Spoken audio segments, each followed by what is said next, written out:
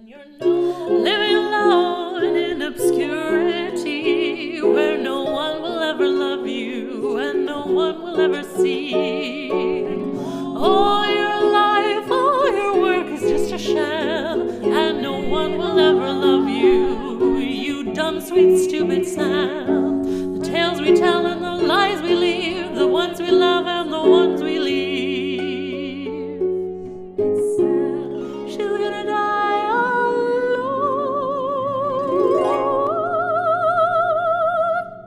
Oh, hello, it's me. I was like, I should do something fun. I should do like a change to the lyrics to really throw people off what's happening.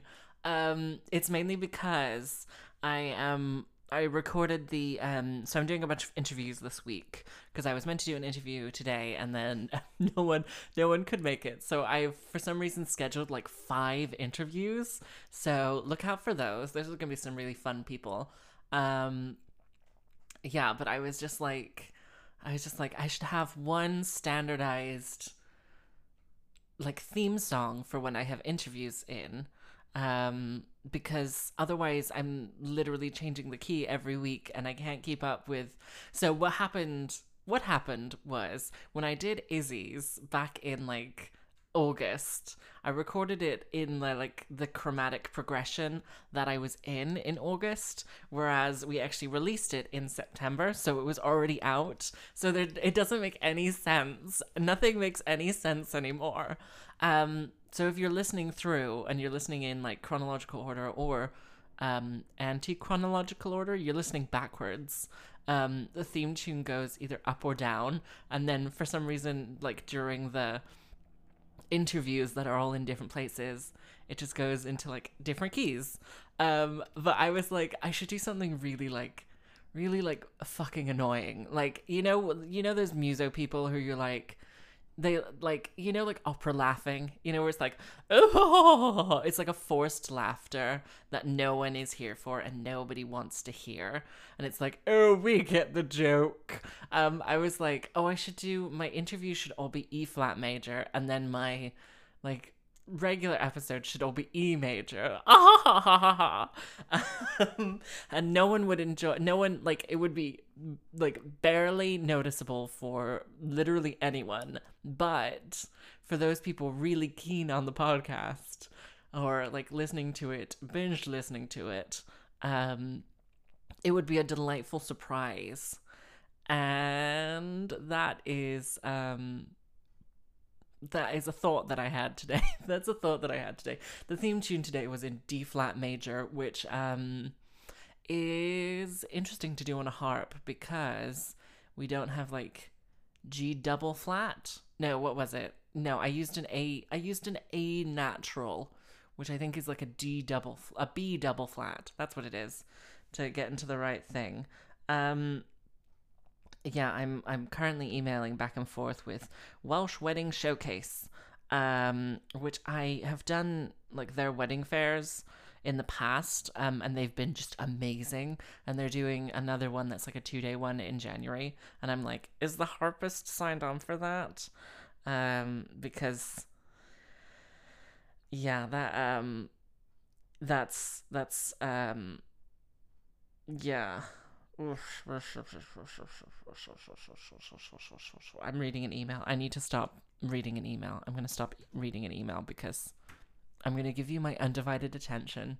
But anyway, yeah, they were like, I was like, oh, is the harpist signed on? And they were like, not yet. Do you want us to email you our prices? And I was like, yes, please. And it was like £500 for a booth. And usually, like, for a harpist, we're usually like, at the very most, £125 is what I've paid for a stall at a wedding fair. And this is a two-day event, so that would be like $250, and their prices were like $500. And I was like, do you not have a wedding, have like a harpist rate? Because we don't earn that much. Surprise, surprise. We like also like the amount of money you generate from doing a wedding, you'd need to book at least 3 to turn a profit. Like, because people are just gonna book like, I don't know, like £300 worth of stuff. So you need to like actually like get in there and book. And a lot of the time people don't book harpists until the very last minute. So like this Saturday I'm playing a wedding that I booked last Tuesday. Um it's kind of like a surprise bonus extra half the time. It's life as a luxury, I think is what being a freelance harpist is all about. It's just like you are the add-on at the end that people are like, oh, I should get a harpist. Um, or they book you a year in advance and don't tell you what they want for a year. That's another thing. But they do give you money, so you have to turn up. But this one on Saturday, I'm really looking forward to because the bride knew exactly what she wanted. She paid me in full on like Wednesday, and yeah, it's a super nice day. I like ceremony and then drinks reception days because they're long enough that it's like, oh, you're getting in and you're doing something, but they're also short enough that it's like you're getting in, you're doing something, but you don't have to bring like a packed lunch. Like you're not there. You're maybe there from like 12 until 3. Like you're not going to be there until like 6 p.m. Because I've done weddings where it's like I did one at the beginning of the year that was um it was a 2-hour drive away. I did charge mileage, thank you. They wanted me for the drinks reception and then the dinner, but there was a 2-hour gap between the drinks reception and the dinner. So like the ceremony finished at like 1. I played from 1 until 2 ish. I think 1 until like 2:30, and then there was just this huge gap from 2:30 till about like 4 or something like that. I just remember getting in my car at 9 p.m. And having to drive an hour home. Um it was just, yeah, it was a long day of like, and I hate when you have the long days but there's no place to sit that's not like next to your harp, or like you're at a venue where you kind of don't trust that your harp's not going to be messed with if you leave it alone. Like if there are just random members of the public milling around, you're like, I can't leave this here because someone will try and touch it with a long acrylic nail. I once did a wedding fair where this woman it was when I had my corrigan and I was playing with my corrigan. This woman with these long acrylic claws just sort of came up and just sort of tried to like glissando on the harp, but with her like guitar pick nails. Ugh, some people are trash. I this is just a discussion about how much I don't like members of the public. Um, it's a lot. I feel like there are really nice weddings that you're like, oh, these people are fancy, and then there are other weddings where you're like, oh, I didn't charge enough. Um, and yeah, I feel like, hold on, I'm just moving myself in my chair. I feel like it's an interesting thing that is happening as I am raising my prices to like keep to standard rates, that I'm like, oh, the weddings are getting nicer now. Um and you're kind of like, it's not like the weddings are getting nicer, it's just that you are more prioritized as a harpist. So people are less likely to talk over your playing during like the signing of the register. Um because they're like, oh, a harpist is playing. This is an exciting thing. Whereas if you're doing like a wedding where you're literally being paid nothing, people will talk over that because they don't care. Because no, the groom wasn't like, this was £250. You have to listen to her. You have to. We literally paid so much money for her to come and play this 3-minute pop song over and over again while we sign the register. So that's my, I don't know how I got onto this topic. But oh, my emails, that was it. Hi. So I'm looking out my kitchen window again. I think I'm just gonna work in my kitchen now because it's such a nice view. And I feel like from my office, I don't get, it's not like my office is so dark, whereas I'm sat under a big skylight in my beautiful kitchen, and I can look out the window at my sunflowers and my Verbena bonariensis and my wonderful dahlias that I grew from seed, and my sedum autumn joy, and all my tomatoes. I have so many tomatoes. Tomatoes. My accent is weird. And there's a theory that I have, a working theory, that it was words that I like. So when I was 3 until when I was 11, we lived in Houston, Texas. Everyone knows this. And when I was 11, we moved back to Slough. And then when I was 18, I moved here. But I think in my mind, I have a theory that words that I learned while I was in the States sound American, whereas words that I learned when I was in the UK sound British. This is a working theory. I don't know how I would test this, but it's a theory. It is a theory that I think is interesting. No, it's not, Sam. You're really boring. I don't know. I don't know anymore. Yeah, I did. I'm really enjoying having a laptop because it means that I can go places. So yesterday I literally did a blog post about my garden while sat in my garden, and it didn't take like 15 minutes to run an extension cord to my patio from my kitchen door. So that was really exciting. It's life-changing. I had a laptop before I had my iMac, but it was one of those like Windows Vista Basic laptops, and it was like really, really heavy. It was really, really bulky, and the fan only worked when it was like on an angle on one of those like lifty uppy things. You know the lifty uppy things? Everyone knows what I'm talking about. The ones where it's like, hey, you don't want to get repetitive strain. Let me just like raise this up so that the screen is next to your face. The fan would only work if it was there. Otherwise it just would not work, which was an adventure. So I never took it anywhere. I literally viewed it as a desktop. And it was really bad at connecting to internet. Essentially, everything Windows makes is terrible. That's my hot take, the thing that you can take away from today. I saw a hummingbird hawk moth yesterday, which was really exciting because it is a giant moth that looks like a hummingbird, and I was thrilled. This is just like a collection of statements now. Are you ready? I started doing a bit called A Random Thought with Sam Hickman on my Instagram stories, which I'm really enjoying. And I think today it really made me cackle because I'm doing the TV show filter where it's like da na na na na na, and I did a really, really serious face today, and I was sat in my kitchen just cackling away at the serious face that I was pulling. So that was something. How am I doing in life and in general? I'm gonna get an anti-acid. Hold on.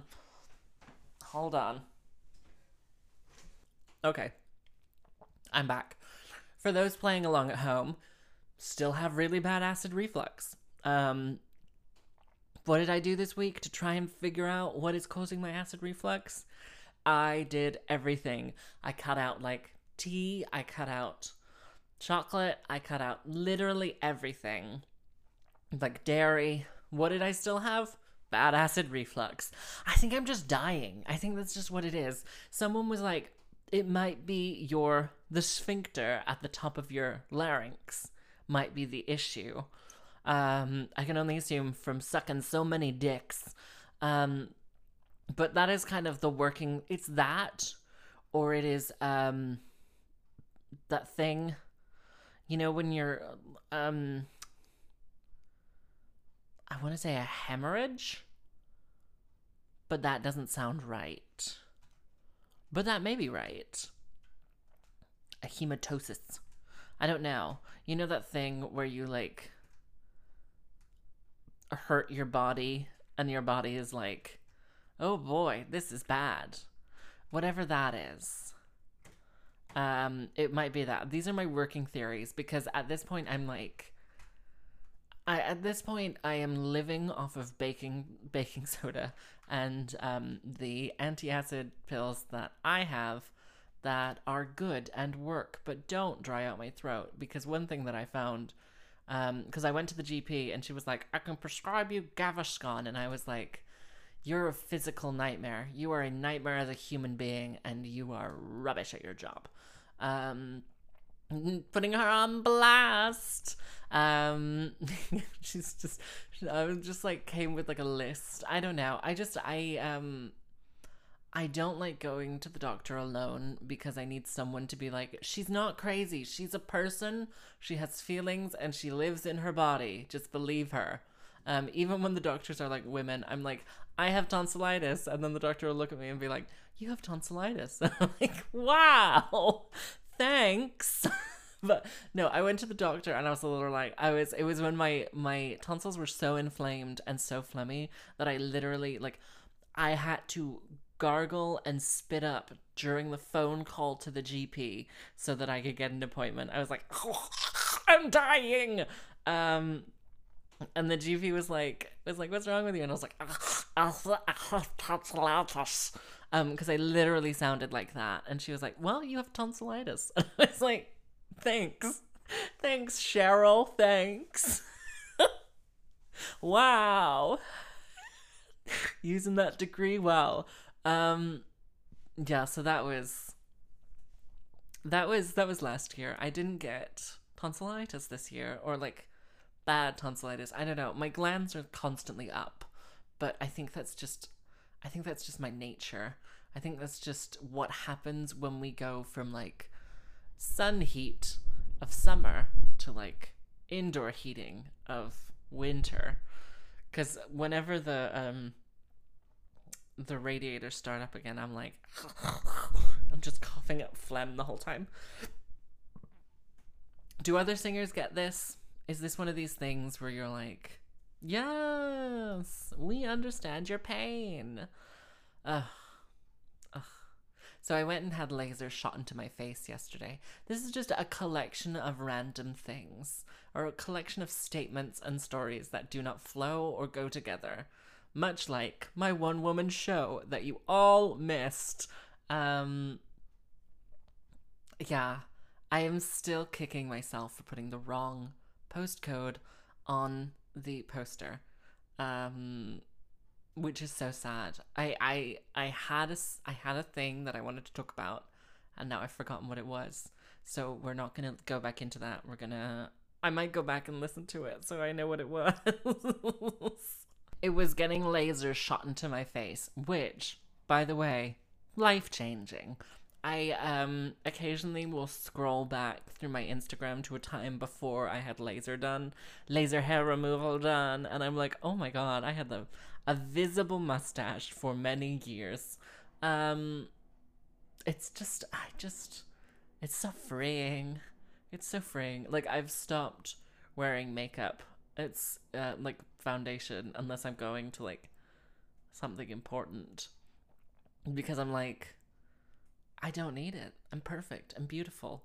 I did watch a thing that was like, I think it was like a Vogue thing where it was 13, 13 cosmetic procedures in 12 months. And it was this woman on her 50th birthday getting a bunch of stuff done, just getting a bunch of work done.